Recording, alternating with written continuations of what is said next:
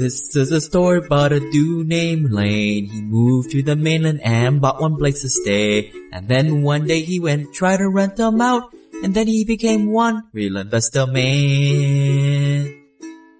Hey everybody, this is Lane with the Simple Passive Cash Flow Podcast. Please go to the network tab on the website and sign up for the investing database for access to the deals that I come across. We are calling it the Hui Deal Pipeline Club. And also email me any questions at lame@simplepassivecashflow.com. Today I have Kaylee Ridge on the line. How's it going, Kaylee? Hi, I'm great. How are you, Lane? So I've worked with Kaylee quite a bit over the last few years. She's closed quite a few of my loans, almost double digits up to this point. And I wanted to bring her on the line to share a little bit about her business, and let's give people the latest and greatest on lending space. Absolutely. Yeah. Thanks again for having me, Lane. I appreciate being here. Hoping to offer some valuable insight and education to your listeners. So let's start with the Fannie Freddie stuff, right? The GSEs, government-sponsored entities. These I refer to as the golden tickets. These are the highest leverage, the lowest interest rates type lending for investors that you'll find literally on the planet. We always want to start in lending by exhausting all of those possibilities. To further define that, let me just add that per qualified individual, there are 10 golden tickets. Of those 10 golden tickets, it's important to note that there are two very specific underwriting books, if you will, that we must adhere to depending on where the investor is in their acquisition. So the first book is applicable to loan spots 1 through 6. Then there's a new book or new set of guidelines that an individual has to meet in loan spots 7 through 10. It's probably important to mention that in all of this, the guidelines are subject to change. In fact, oftentimes it's the equivalent of a moving target is kind of the joke that we make, but there is some truth in that. It's constantly moving and changing, and I would say that for every 2 steps forward we make with what the lending side, conventional lending side allows, it seems like oftentimes there's 3 steps back. So we're pretty comfortable in that space because we've been living in it for the last 10 years, at least post the 2008, 2009 crash. It's been quite a challenge to keep up with the ebbs and the flows. But as it stands today, of the 10 conventional loans each individual has, in 1 through 6, an individual should be prepared for a certain set of qualifications. And again, in the 7 through 10, the differences primarily are going to be that the qualification bar is raised a little bit. So credit, assets, and debt-to-income ratio are going to be a little bit more scrutinized in the 7 through 10 space versus the 1 through 6. And these we like to call these the box. You have to have different qualifications to fit in the box. And this is the box that's potentially could be purchased by the government via Fannie Mae and Freddie Mac. Exactly right. All of these will ultimately be purchased and backed by Fannie Mae and Freddie Mac, whether or not typically on the secondary market and resale, a lot of times you'll see that your servicer might be B of A or it might be Chase. There are different servicing rights, but ultimately these conventional loans will be repurchased by Fannie Freddie on the secondary. People come up to me and they say, okay, cool, I'm going to go get a loan and I'm going to go to Chase Bank or Bank of America. And then I immediately kind of hit my head on the side of the wall because I know, they're going to go after a non-owner occupied home or investment property, and they're not going after a primary residence or owner occupied property. What are some of the nuances there of getting these non-owner occupied or investment properties? I would say that the 3 most heavily weighted criteria in qualifying for the investor or non-owner occupied, as you put it, are going to be credit, assets, and debt-to-income ratio. I can define each of those, but before I get into that, maybe I should just mention that when you're talking about an individual, an investor, that's looking to secure these golden tickets, or what did you call them, Lane? I'm sorry, the box loans? Yeah, all these qualifications, the investor has to fit in the box. If it doesn't fit in the box, like you have a debt to income over 50, I'm sure you'll talk about this later, but you don't fit in the box. No bueno for you. Right. Exactly right. So when we're talking about, the point I want to make there is that if an individual is interested in securing these great loans, 30-year fixed mortgages at really great interest rates The big boy banks, you had mentioned Chase. So we've got Chase, you've got Wells Fargo, you've got B of A. These are who we call the big boys. They're going to be their box is going to be a lot more restrictive than what the actual purest form of the Fannie Mae guideline allows. This is what we refer to in the industry as commonly overlays. So if Fannie Mae, as just a quick example, Fannie Mae allows 10 of these loans per qualified individual. B of A, for example, has an overlay that says you may only have 4 with us. We won't do up to 10. We'll limit you to 4. So one of the things when you'd mentioned banging your head against the wall, when you hear clients or fellow investors are looking at some of the bigger players, they're going to be a little bit more restrictive. Their box is going to be smaller. But outside of that, let me get into some of the more particular or specific details surrounding the credit and the assets and the debt to income ratio. Let's start with credit. And so remember, before we move on to that, we talk about the big box and we beat up on them a lot. It's easy. We're also talking about credit unions. I mean, they're all selling it back to Fannie Mae and Freddie Mac anyway. For the most part, I would say, yeah. A smaller local area bank, maybe even a credit union, they may have some of their own portfolio money that they are not going to resell that might be a little looser. But those are usually depository relationships where, with a certain amount of money in the institution itself, they may be able to offer some outside of the traditional box. But that's a whole other conversation, I think. Yeah, we can kind of talk that at the end, but let's continue on so we don't confuse the folks. Okay, sure.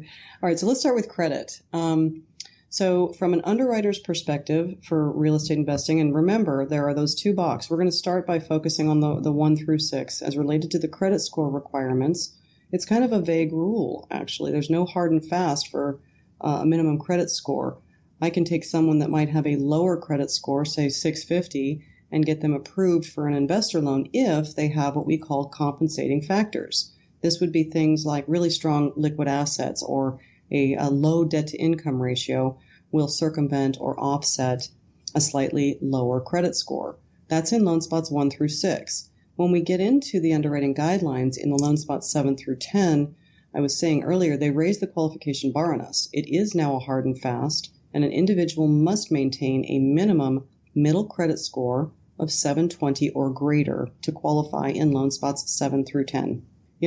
Without getting too far down the rabbit hole and talking about credit score and how it can be affected, specifically with aggressive acquisition of real estate, just note that those are the kind of the baselines as it stands in underwriting guidelines today, subject to change, of course, but that's been pretty consistent throughout the years. I don't expect any big changes for the credit score requirement as it is today. Would you, as a listener, Lane, would you think that there would be any follow-up questions to that I can go into, or should I get right into assets? Yeah, and by the time this podcast gets released, the earlier half of 2017, these things change. And from just kind of looking at these requirements, because people will tell me, hey, the 1 to 4 at one time is now 1 to 6. I mean, there's small changes that happen, and they seem to happen every few months or so. Is there any place that, for me that, a more experienced investor can go to, some kind of central place to look at some cool chart that tells me these type of things? Once we understand it, that we can just a quick reference? I have some kind of cheat sheets that might be helpful. I'd certainly be happy to send your way. But I think overall, the only thing out there, just in the open marketplace, is the seller's guide. I think that anybody has access to that, but the seller's guide is like the worst set of stereo instructions you can imagine. It's almost a 1,400 page document that is fairly cryptic, and it would be very difficult to navigate to find the particular information that you were after. So, the answer is really no, not that I'm aware of. I have a few kind of 1-page matrices, if you will, for different products like delayed financing. I know that you're familiar with, and just kind of an overall understanding of purchase versus refinance and the different LTVs, etc. But I'm happy to pass that along so that you can in turn hand it out to your investors. Going back to the big box, just drive the point home that sometimes you'll go to a big bank and you'll say, well, what the heck? I heard it on this podcast where you can get 1 to 10 and they're only telling me I can do 1 to 4. I mean, that's just plain as day why you don't want to go to those type of banks. Right. I mean, it's kind of like going to Vanguard or one of these big brokerage places and asking them to self-direct your account and to look at you like you're crazy. Right. So let's dig into like the debt to income, the cash on hand, and we already talked about the credit score. Yep. Okay, let's move on to assets. I usually save DTI for last because it's kind of the more complicated of the three primary components. So assets, there's two different types of assets that in underwriting will be considered on a conventional loan. And of those two different types, there's two different ways in which they'll be applied. So let's start with the types. The types of assets are just very simply liquid and non-liquid. For liquid, that's the same as your checking and your savings, your money market accounts, pretty self-explanatory. Your non-liquid are going to be your retirement accounts. Okay, this is your 401k, your self-directed IRA, your whole life insurance policy, etc.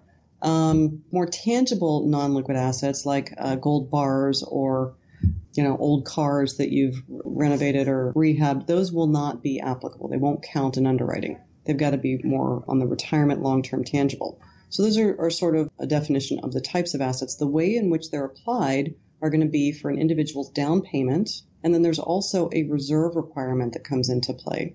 So let me define each of those. The down payment must be in liquid form only.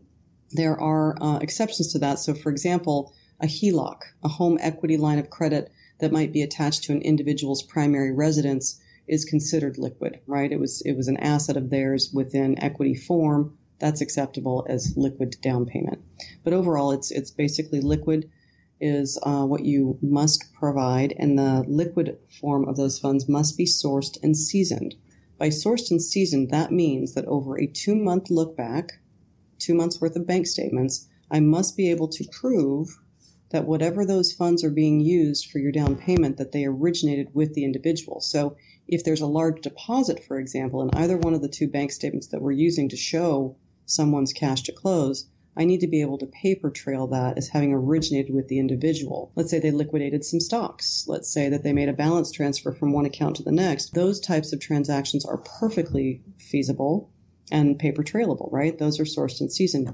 One of the analogies that I use, let's say great Aunt Alice left you $50,000 or handed you $50,000 and said, here you go, Lane, go ahead and invest in real estate or go on vacation, whatever it was. Those funds will only be admissible as sourced and seasoned once they've hit that 60-day mark. I don't want a bank statement with that $50,000 in it that shows the deposit, but I will take the following 2 months bank statements that just show that $50,000 as a balance, right? Because I cannot source that $50,000 deposit as having originated with the individual. It was kind of a gift from a relative. That would be an example of what would not work as sourced and seasoned. Right, and to take that further, a lot of people, what they're doing is getting 10 Fannie Mae loans in one spouse's name and 10 in the other by putting the title and mortgage under one person's name. Yeah, you need to have the income to show that, to be able to qualify for the loans, but that's the way people are trying to get 20 loans of these golden tickets, as we're saying. But you gotta just make sure that if you're transferring that 50 grand or that 25 grand for the down payment, it's gotta be in that person's bank account. You can't just slide it over there. Maybe talk to us a little bit about joint account status and how that works.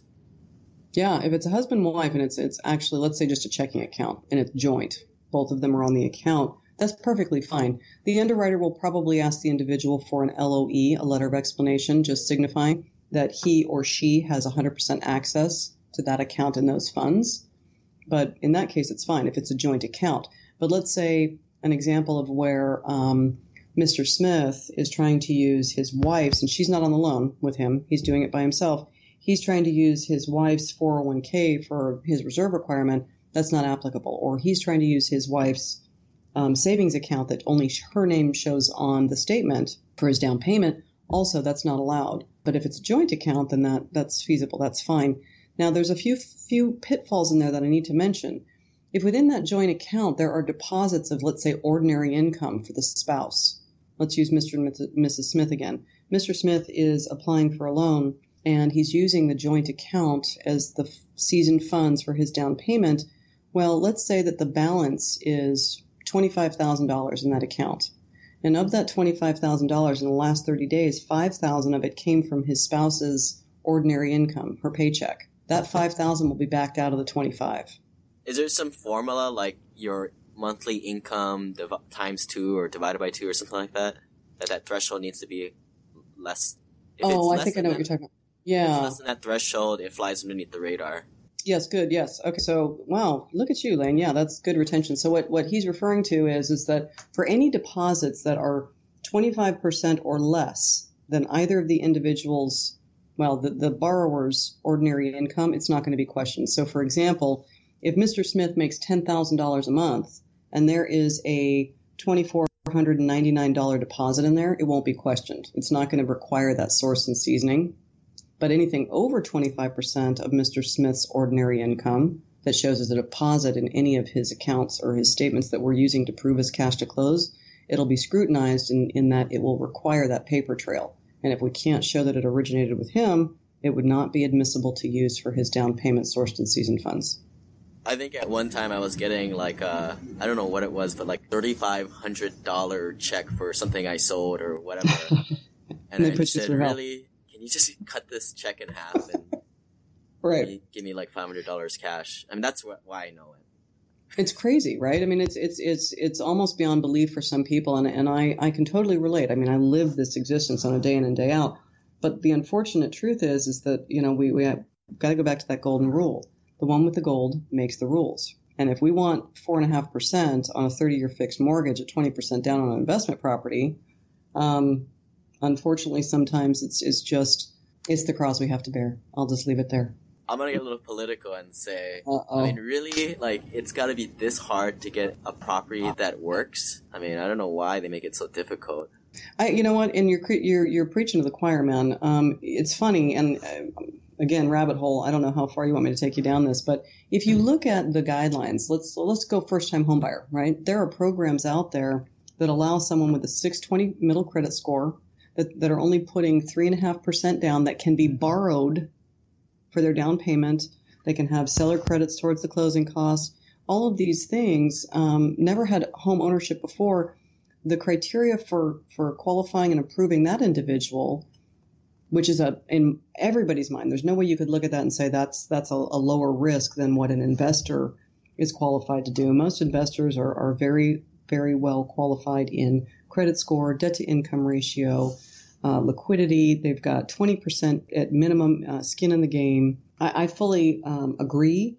It's something that I continue to bring up in my quarterly meetings with secondary markets. I don't have an in yet with Fannie and Freddie personally, but the moment I do, that'll be one of my primary points of contention to say, are you guys aware of this? Do you even see on the radar that these investor loans are so heavily scrutinized and held to such a much higher standard? Let's loosen it a little bit. I mean, I understand the premise that it's an investment property, right? So if the proverbial stuff is going to hit the fan, the investor is probably going to cut loose the investment property before their primary residence, okay? And that's where the risk layer started 100 years ago.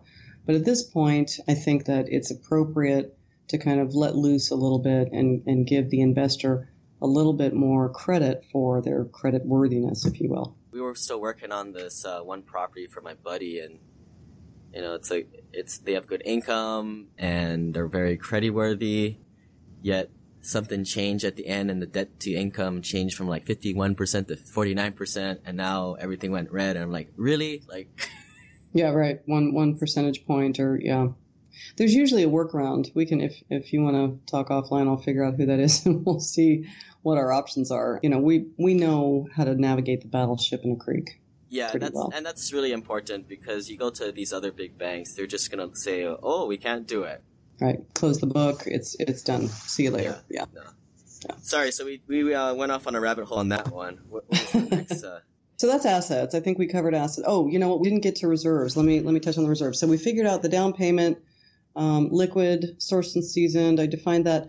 The reserve requirement, there's been a recent change, and I don't have the exact to it, but it's similar enough to what I'm going to communicate here. In fact, I think that it's a little less invasive than what the old rules were. So the old rules, I'm going to use those. They're probably within a few $100 if you actually did the math. That'll make sense in a second. So I'm going to start there.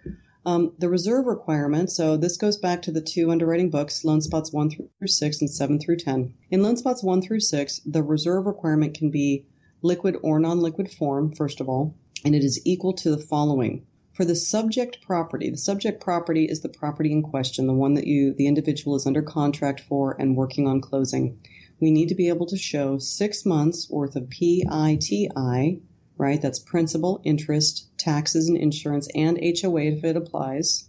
on the subject property plus an additional 2 months PITI for each subsequent rental property within that first 6 loan spots. Okay, so let me give you an example. Let's say that the individual has a primary residence and is at property number 6. So for property number 6, I need to show 6 months PITI.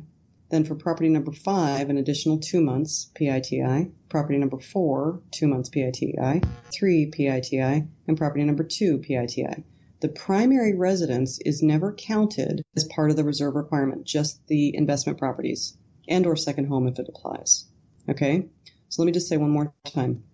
Loan spots 1 through 6, it is required to show in reserves 6 months worth of the property's PITI plus an additional 2 months PITI for any subsequent rental property in loan spots 1 through 6. Primary residence does not count. Now we move into that 7 through 10 loan spots. It now becomes, they raise the bar, kind of like in the credit requirements. It now becomes 6 months PITI for all rental properties. So let me give you an example. When I say that, I sense that when I'm giving my one-on-one coaching with my clients, I sense that they kind of go, whoa, that's a lot. That sounds like a lot. So, but let me put it into perspective. Let's use an average price point, an average purchase of $100,000, okay? And let's say that you've got 20% down. So our loan amount is $80,000, okay? In that $80,000, our principal and interest, taxes and insurance payment is going to be, we're going to factor, let's say $650. Okay, that's probably a high number. But let's just say that the PITI is $650. And let's say that of that $650 in this example, an individual is at property number 10, and they have their primary residence and 9 rentals. Let's say those 9 rentals are exactly cookie cutter, exactly the same property over and over and over and again. So it's $650 a month PITI. The math would be this: $650 times, I can't do mental math. $650 times 6 months is $3,900 times 9 properties is $35,100. So again, just to put into perspective, it's not as ominous as it sounds. Depending on the price point and the properties themselves and what those monthly payments are, when you get to property number 10, it may not be as big a number as it might have sounded. And remember, the non-liquid accounts, your 401k, is perfectly eligible to satisfy the reserve requirement on underwriting. I'll just point out a couple of years ago, this big boost in cash reserve needs was after property 4. Today it's property 6, right? Mm-hmm. So that's that 2 steps forward, 1 step back thing. Yeah, they loosened it a little bit. Right. And then what I would do, and what a lot of people do, is they can use their 401k. Before, you used to be able to take like 80% of that, but I guess today you're saying you can take 100% of your 401k. Correct. So if you have $200,000 in there, you can use $200,000 as your cash reserves, so you easily fulfill that requirement. Easily. And if you're looking at, let's say that you've got some single family in that price range, or you've got some 2 to 4 units in the 4 and 5 and $600,000 price range, usually the 401ks, for those of the workforce that have been there long enough, they're usually more than enough to cover the reserve requirement. It's not as scary as it sounds when you're hearing it first time verbally. Cool. Now that you scared everybody and now you feel they feel a little better now. What's the last one? Okay, let's go to debt to income ratio. So this gets a little bit complicated. I'm going to try and abbreviate, and it's very individual anyway, but so I'm going to give you the high level. So debt to income ratio is actually a pretty simple formula. We will take the income that is derived from the documentation that the individual has supplied us. We'll calculate what's allowed, and we're going to divide that number by the monthly liability found almost, I'll define almost in a second, almost exclusively on the individual's credit report. The almost is going to be equal to things like rent. If an individual is a renter versus a homeowner, that needs to be calculated in the debt to income ratio, but that's something that will not be found on a credit report. So that has to be looked at separately. Also, HOA dues, not found on a credit report, but must be in the debt to income ratio. And then lastly, if they have mortgages that are not impounded, meaning that they pay their taxes and insurance separately from the actual mortgage payment, those will also not be found on a credit report. But 2, they must be within the debt to income ratio calculation. So with the exception of just those 3 things, everything else that goes into a person's DTI will be found exclusively in that credit report. So things like cell phone bills or utilities, those do not count against an individual's DTI. So again, It's the monthly income that we have extracted or derived from the documentation that has been supplied to us, and it's divided by the monthly liabilities found on the credit report. It's a very simple formula, actually. The threshold for debt-to-income ratio in underwriting is a maximum 50% on an investment-type home. We like to see the DTI closer to 45% or less. The lower the debt-to-income ratio, the better. But back to that compensating factor piece, somebody that has a strong credit score or solid assets can take their debt-to-income ratio all the way to 50% if necessary. We can't exceed that by even 0.01%. Rental income is counted as part of the debt-to-income ratio formula.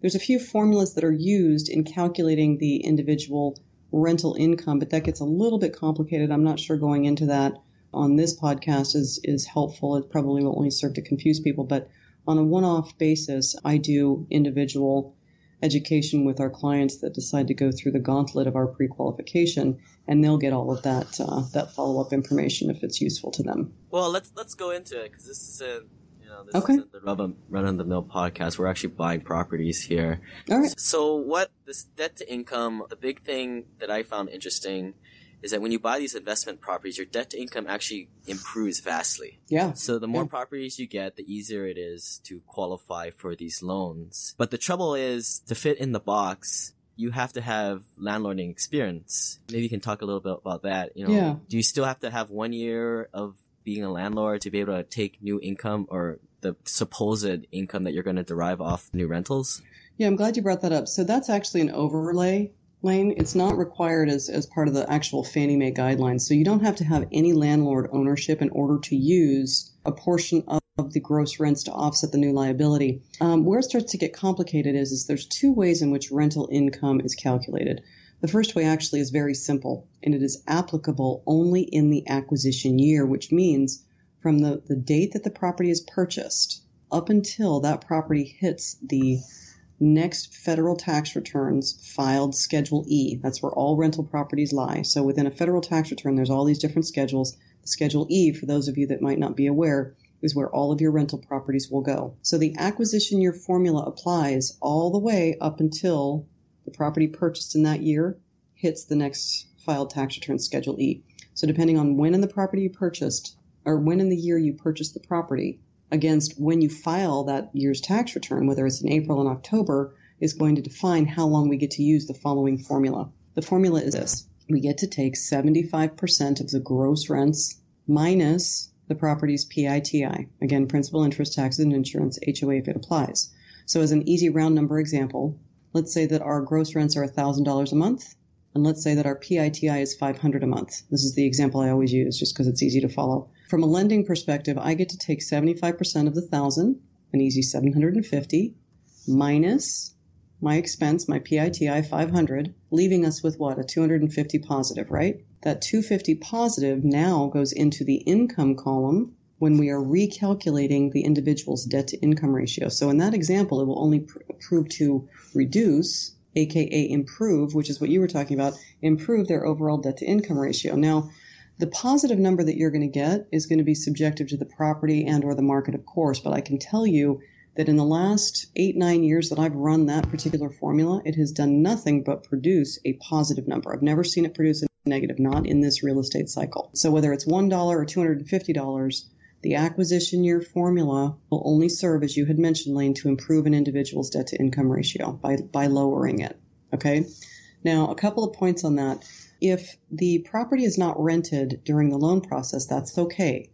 We can use what we call assumptive rents. Okay? Those will be found on the actual appraisal, and we'll do the same thing. The appraiser is going to give us a median value of rental income for like-kind properties within the a mile radius or so. And we're going to take that number and take 75% of it and minus out the PITI, and that's what we'll use for the qualification. Now, once that property closes and you're on to purchase property number 2, it's important to note that it's the subject property, the property that's in question and in underwriting at that point in time, that gets the benefit of those assumptive rents. Once you've closed on that property and it's now you are the owner of it, until it becomes rented, we cannot use assumptive rents on that property anymore. Only a lease will justify us using that 75% gross rent formula after you are the owner. So as an example of what would be a negative impact, is if you purchased property A, it wasn't rented when we closed, that's not a problem. I can use assumptive rents, but that closes, and now you're on to property number B, but property number A has not gotten a tenant yet. It's still unleased. So in that example, property number B, I can still use assumptive rents, but property A, I have to hit the individual for the full PITI without any credit of rental income for it until it gets rented, in which case I can use the lease.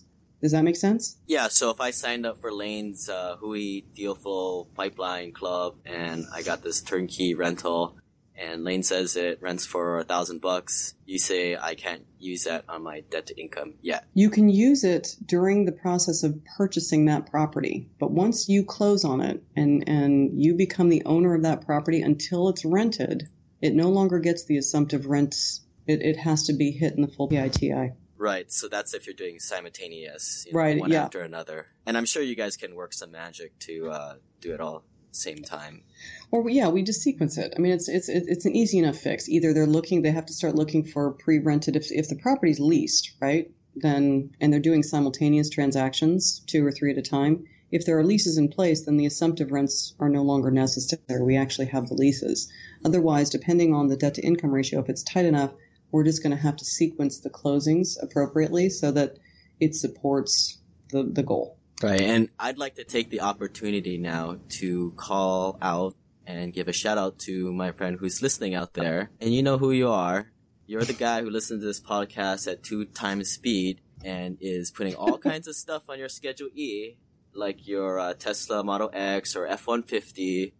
It's more than 6,500 pounds and buying iPhones and all kinds of cool stuff. This is where you get yourself into trouble. So hold on, you're jumping ahead. So what he's talking about, I think, Lane. So that's the acquisition year formula. What you're talking about is once these properties start hitting the Schedule E, right? You're talking about the second formula. Right. It's gonna come to haunt you, right? Yeah. So what happens is, so let me try to define that. The formula for the Schedule E is way too complicated to try and verbalize over the phone or a podcast. But what I will tell you is that the benefit that we investors get from the acquisition year formula will almost always become a deterrent or a negative once it hits the Schedule E, at least for the first few years of ownership. That's pretty typical. One of the biggest culprits there is that, let's say, for example, you purchase a property mid-year. Okay, let's say you purchase a property in July. You don't get it rented until maybe August. In that example, you might only have 4 or 5 months worth of income to offset the front-loaded expenses that you're going to want to write off. Now, one of the things I pride ourselves on as a company is that as educators, first and foremost, we're able to take our investors and kind of show them very clearly, formulated Excel spreadsheets, how the Schedule E will impact their debt to income ratio for any given year, right? And making sure that we address it up front via a draft Schedule E so that I can best advise the individual on how to proceed. If qualifying for conventional mortgages is important to him or her in that year, it's very important to be looking at a draft in advance of them filing that return. Once the return is filed, the bell is rung. There's not much I can do, but if we look at a draft and we're able to do the Schedule E computation together, I'll actually show them the formula. It's, again, too hard to verbalize. But in doing that, I'm going to come back with a few pieces of advice. I'm either going to come back and say, Mr. Kawaka, file your return. This looks great. No problem. The second piece of advice is I might come back and say, sir, you're going to want to file an extension for the 2016 year if you want to qualify for conventional financing in 2017. What that will do for us is it really just buys us an additional 6 months worth of time, allowing us to use the old, more favorable acquisition year formula until October, if that makes sense. If you're tracking, what I might say is, listen, don't file in April for the properties that are going to hit your Schedule E from 2016. Don't file in April, file an extension, and that way it gives me until October 15th of 2017 to use that 75% gross rents formula, right? Once it's on the Schedule E, though, that formula changes and it'll almost always be a negative to the debt to income ratio for the first few years of ownership. Now, all of this really, baseline, it depends on where the debt to income ratio starts. I mean, if you come to me with a 14% debt to income ratio, a few $100s negative on the Schedule E is not going to be impactful. File your return. But those are some of the pieces to the puzzle that we're going to identify with you as a post pre-qual work follow-up call, again, if the individual finds value in some of that education. Wait, so you're telling me we actually have to plan? I mean, what are we gonna eat? Right. Or I don't know what I don't know what I eat for breakfast. But yes, it's important that qualifying in any given year, this is one of the primary things I'll say to my clients or coach them, just don't file another federal tax return until we've had an opportunity to look at the draft review, at least Schedule E first, assuming the rest of the income has stayed relatively the same. That Schedule E can be the difference between qualifying in the year or not. You might have to hold a year before you can qualify conventionally again if you file before having, someone in the industry review it and scrutinize it with you. Good. So anything we missed on the three big things right there? No, I think that's quite a bit of information for your listeners to absorb. It's pretty individual, I'd say that. So I think that there's more information to pass on, but it's really going to depend on the particular qualifications per person. We talk a lot about syndications on this podcast, and most of the time, these offers are only for those with an accredited status per the rules of the SEC. Now sponsoring the Simple Passive Cash Flow podcast is the American Homeowner Preservation Fund, a crowdfunding solution to the mortgage crisis in America, empowering investors to fund the purchase of distressed mortgages. The AHP fund aims to keep people in their homes by investing in notes. It's an opportunity to earn returns while feeling good about making positive social impact. You can start investing with as little $100. You can learn more at investinahp.com. And if you want the free Burn Zone book, please send me an email at lane@simplepassivecashflow.com.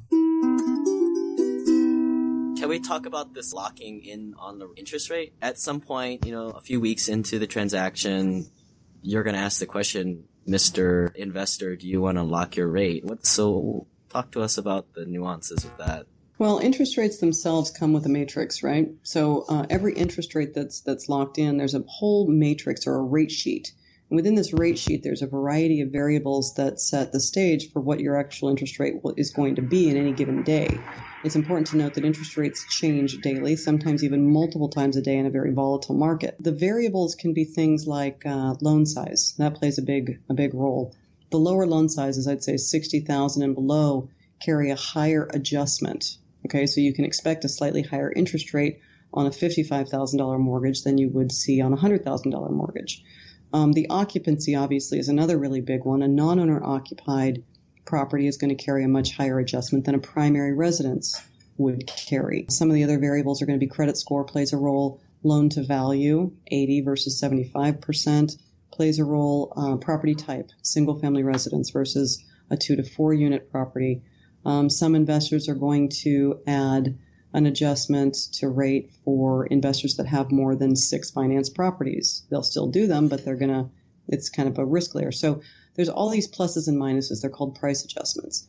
And at the end of the day, when you have the criteria of the particular loan figured out, then you can say, okay, here's where your interest rate falls today. Now, oftentimes as a company, we advise not to lock in an interest rate until we have the appraisal back. There's a few reasons for this. The appraisal is the one kind of caveat or the one piece that can be responsible for delaying a close date. If you lock in an interest rate too early and your appraisal is delayed, which is largely out of everybody's control, then you risk blowing your lock, which means typically an interest rate is locked for 30 days. Okay. If you exceed that 30 days, then one of two things, you're going to get worst case pricing and or you're going to have to pay an extension to extend the lock, right? So for that reason, primarily, we like to have the appraisal, at least the inspection scheduled before we advise locking in an interest rate. But technically speaking, an interest rate can be locked in the moment the initial disclosures go out and are signed by the individual. That gives us the authority to actually lock in an interest rate should the individual decide that's what they want to do. Cool. Can we talk a little bit about portfolio loans? What are they? Because what does an investor do after they have their 10 or 20 loans as a couple? Yeah, good. And I meant to touch on this. I don't think I mentioned it. It was really smart of you, Lane, to kind of mention to everybody. It's something that I really try to beat in everybody's head. If you've got a couple or whatever it might be, it's important to see if the individual qualifies independent of the other one. Because if their ambitions are a certain number of homes, these golden tickets, the Fannie Freddie stuff really is going to produce the best results, the best ROI, rate of return, right?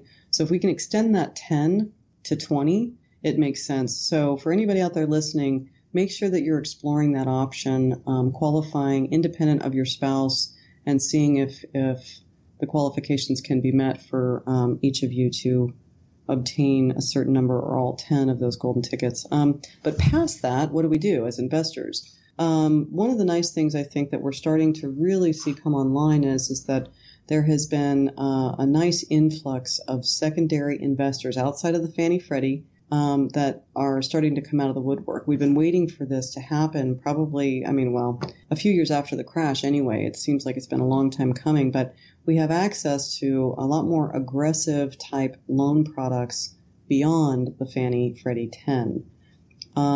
They're still not going to be as aggressive, obviously, but as time goes on, I'm finding that they're more competitive and in line with what Fannie Freddie offers. So let me define that a little bit better. So beyond 10, we have access to pretty limitless amounts of alternative financing. This is called non-QM.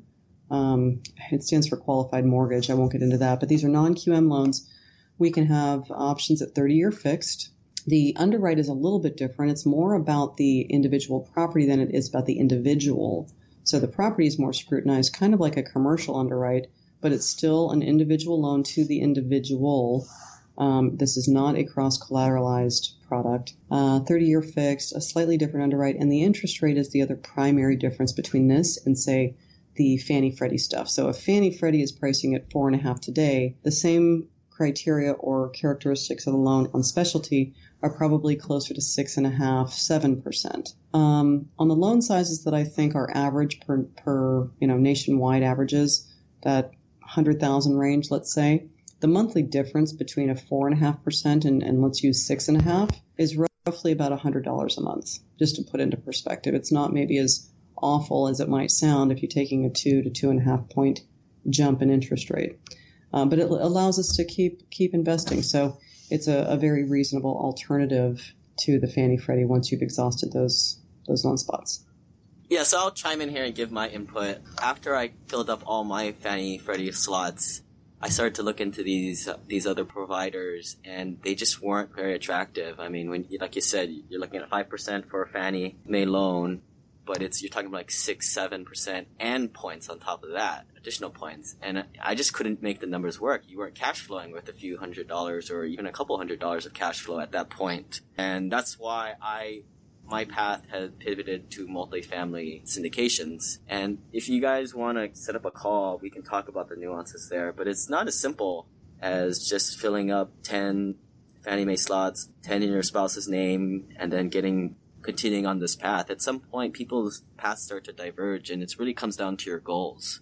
Everyone's path is different. For some people, they shouldn't even be bothering with Fannie Mae and Freddie Mac single family home or 1 to 4plex rentals. So what is a portfolio loan? That's when a private company has a loan. Is that right? It's a non-QM. So they're all over the place out there. It's where they're going to go ahead and they're going to be looking again at the property first and foremost. And they're going to lend 80, sometimes even 85% loan to value on a purchase. And if the long-term buy and hold is the strategy, you're probably going to always be looking at the 30-year fixed. But yeah, they need to expect 6.5 to 7% as an interest rate on average. If they want to take a shorter term, let's say a 5-year ARM, then they can reduce that interest rate by about 0.5 point. That is a little bit scary for me to be looking at a shorter term. I mean, everybody has to agree that interest rates are going to rise. There's nowhere for them to go but up. Some of us have been really pleasantly surprised that they've stayed as low as they have for as long as they have. The 5-year, for those that are wanting to really save on the cash flow past the conventional 10, I might offer that the 30-year for 0.5 point difference is just not justified in my mind. But there's probably another 50 of those loans available per individual, maybe more out there now, and that's just going to continue to grow. I might also offer, when we're talking about the portfolio lane, I am seeing improvements. Even weekly, I'm seeing new products out there. So keep an eye on that. I think that we're going to start finding that the secondary investors are willing to be a little bit more in line and more competitive with the Fannie Freddie stuff. So yeah, for those of you that are interested or getting close to the 10, feel free to email or call us and just get a pulse on that. It's starting to kind of heat up, I think. Right, and I found a portfolio loan through a bank, but that requires hard work and effort as opposed to just Google searching portfolio loan.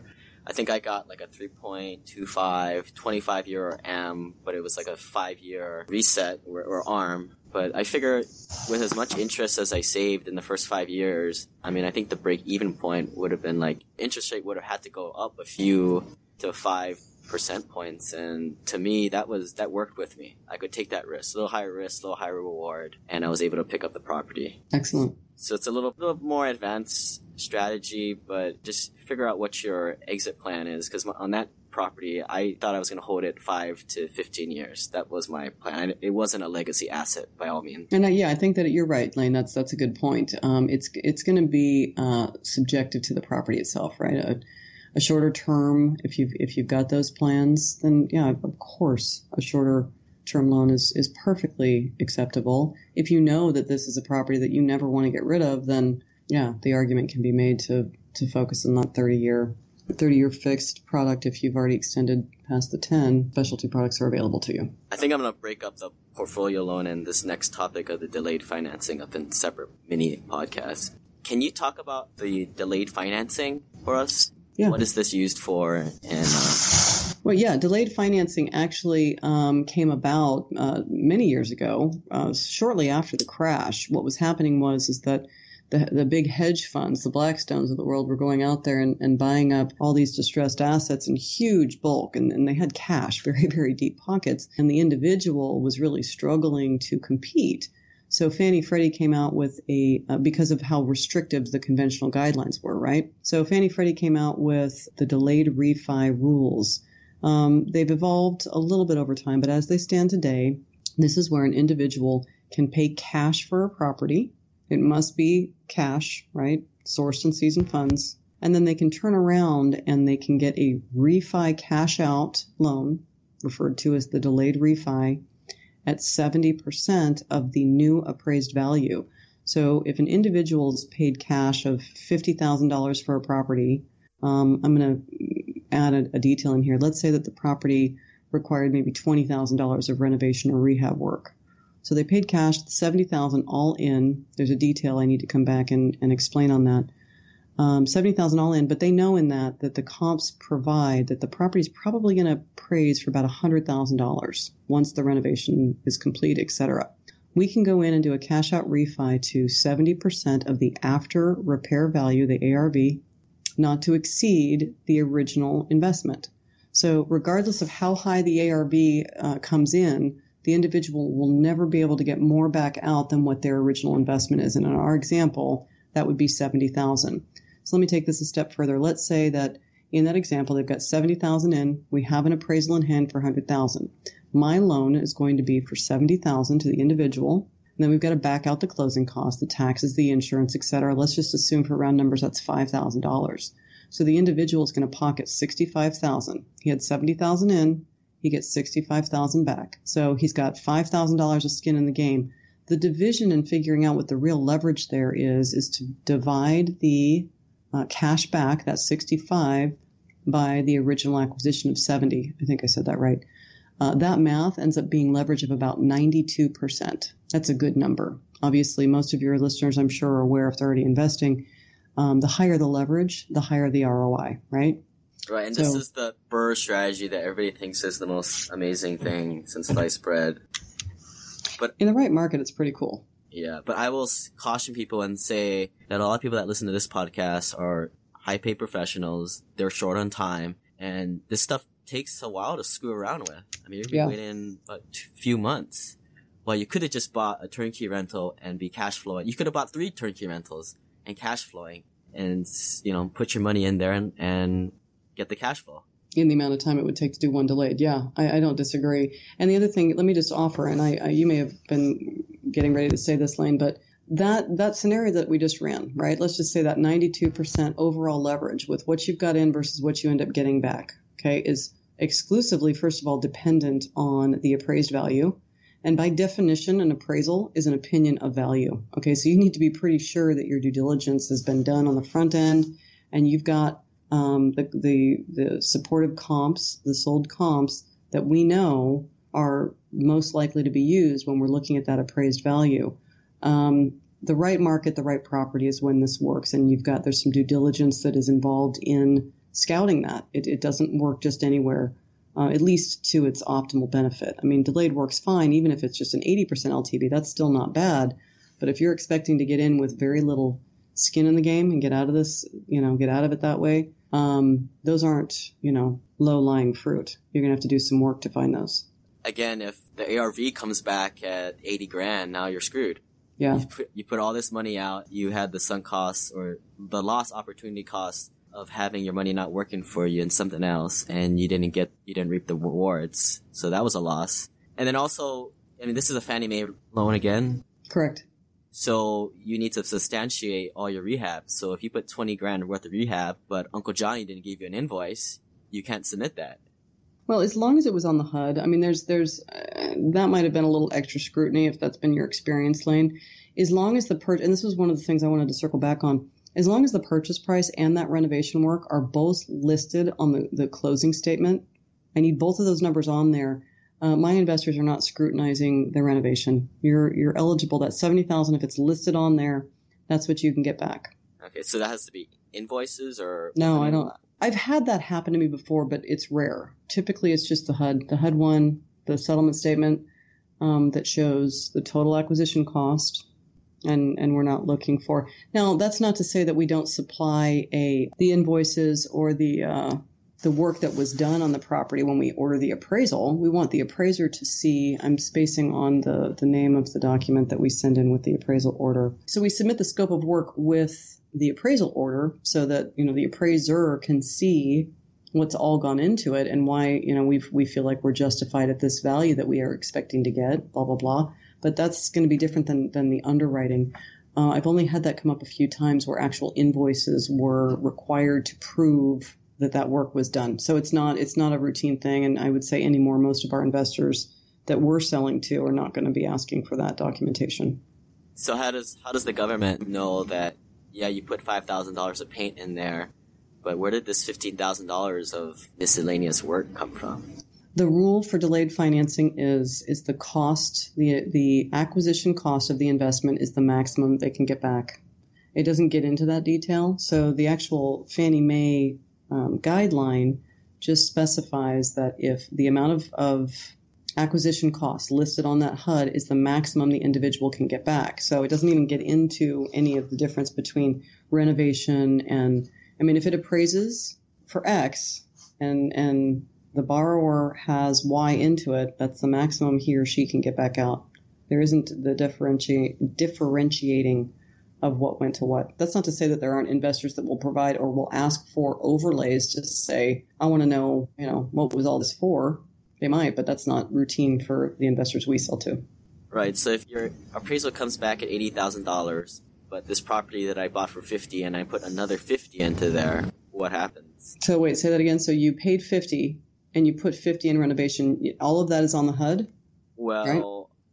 How does it go on the HUD? Is that just my receipts? No. So what happens is that the escrow company, when you're purchasing this property for cash, right, the escrow company is going to work up that settlement statement. I know it's not referred to as a HUD anymore. It's now a CD, a closing disclosure, but it's still the end settlement statement. Within the settlement statement, it's going to line itemize what the costs for the buyer and the seller were. You're going to be front loading payment to the contractor. So what's happening there is that you've got your purchase price of $50,000 and you've got $50,000 in renovation. Both of those numbers must be on that closing statement. Okay, that $50,000 for renovation, escrow is dispersing that in advance to the GC, the general contractor, whomever that you're using, of them doing the work. So there's got to be a relationship. There's got to be some turnkey in there to make this work. I wouldn't just allow escrow to give $50,000 to some general contractor that I Googled and had a phone conversation with. There's got to be some relationships there, right? Understanding that they're licensed and bonded, et cetera, et cetera. But that money is going to be distributed or dispersed to the general contractor in advance of them starting the work. So if I pick up a property from a wholesaler and it's kind of an empty shell, I buy the property, I pay cash, and I own this $50,000 house. Mm-hmm. Now I'm going to go walk to Home Depot, find contractor Joe, and pay him $50,000 to go fix my house. I guess I don't understand where does it go on the closing statement? That's I'm glad you brought that up. So in that example, that extra $50,000 you have now that you paid after you acquired the property is no longer eligible under the delayed financing rules for you to get back. Both of those numbers have to be on the HUD, and they would have had to have been dispersed at closing. So you can't do it after the fact. If the renovation dollars came after you acquired the property, then your only option for cashing out is to wait 6 months. If we need that appraised value to make it work, then the rule is we switch the product to the standard cash out refi, which requires a 6 months title ownership to be able to use that appraised value, but then we can go at 75% loan to value. So the other criteria, I need to explain this. Delayed refi only gives you a 6-month window from acquisition date to get the refinance complete and all the renovation complete. The standard cash out refi, those are the only 2 cash out refis available to investors.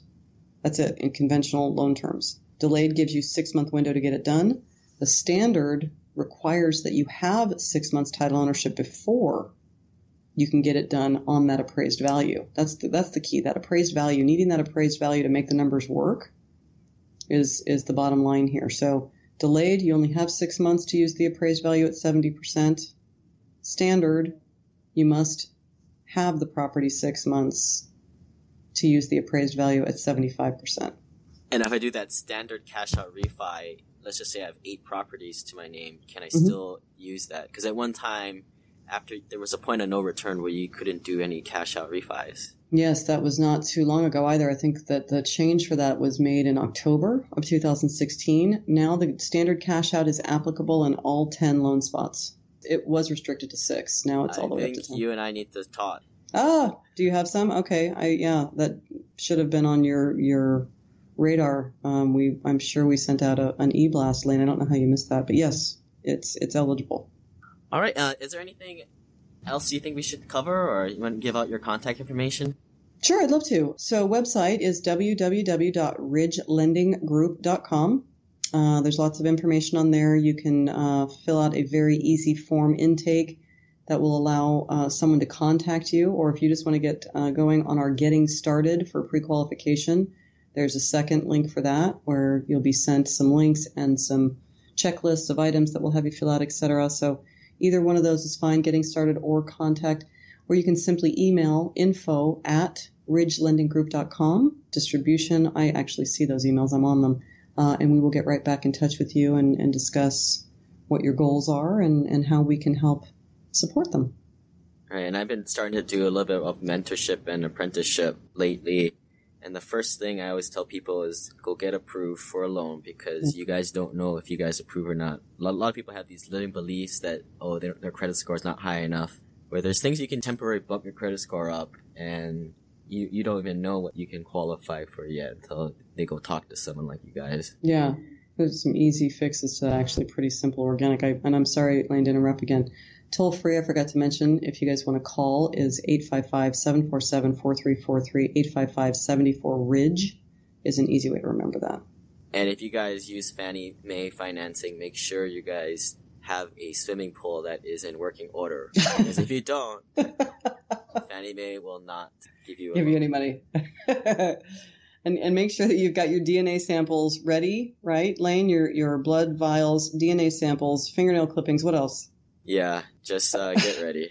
A cheek swab. But it's worth it. Am I wrong? I mean, where else are you going to find that kind of cheap money? You got to jump through those hoops. Now, let me hold on a second. Before we scare everybody away, I will mention that our pre-qualification process is quite rigorous. We call it the gauntlet of pre-qualification. However, the intent is taking you through that on the front end is supposed to mitigate as much brain damage as possible in the middle and the end. The other nice thing is that once we have the template, we're not having to take you through that cycle of pre-qual again. We update the file. There's still documents that we need you to continue to give us, like expirable pay stubs and bank statements and things, but it shouldn't be anywhere near as intensive as the first go around once we go through it once. Yeah, I mean, it's going to be a few days of kind of annoying emails back and forth of explaining this and give us this file, but in the end, it's going to be better. We hope. We hope you think so. All right, Taylor. We'll Thank talk you, to you Blaine. later. Yeah, if you need me, you know how to reach me. Yeah, call me on the other. It was great talking to you. Yeah, thanks. Yeah, see you.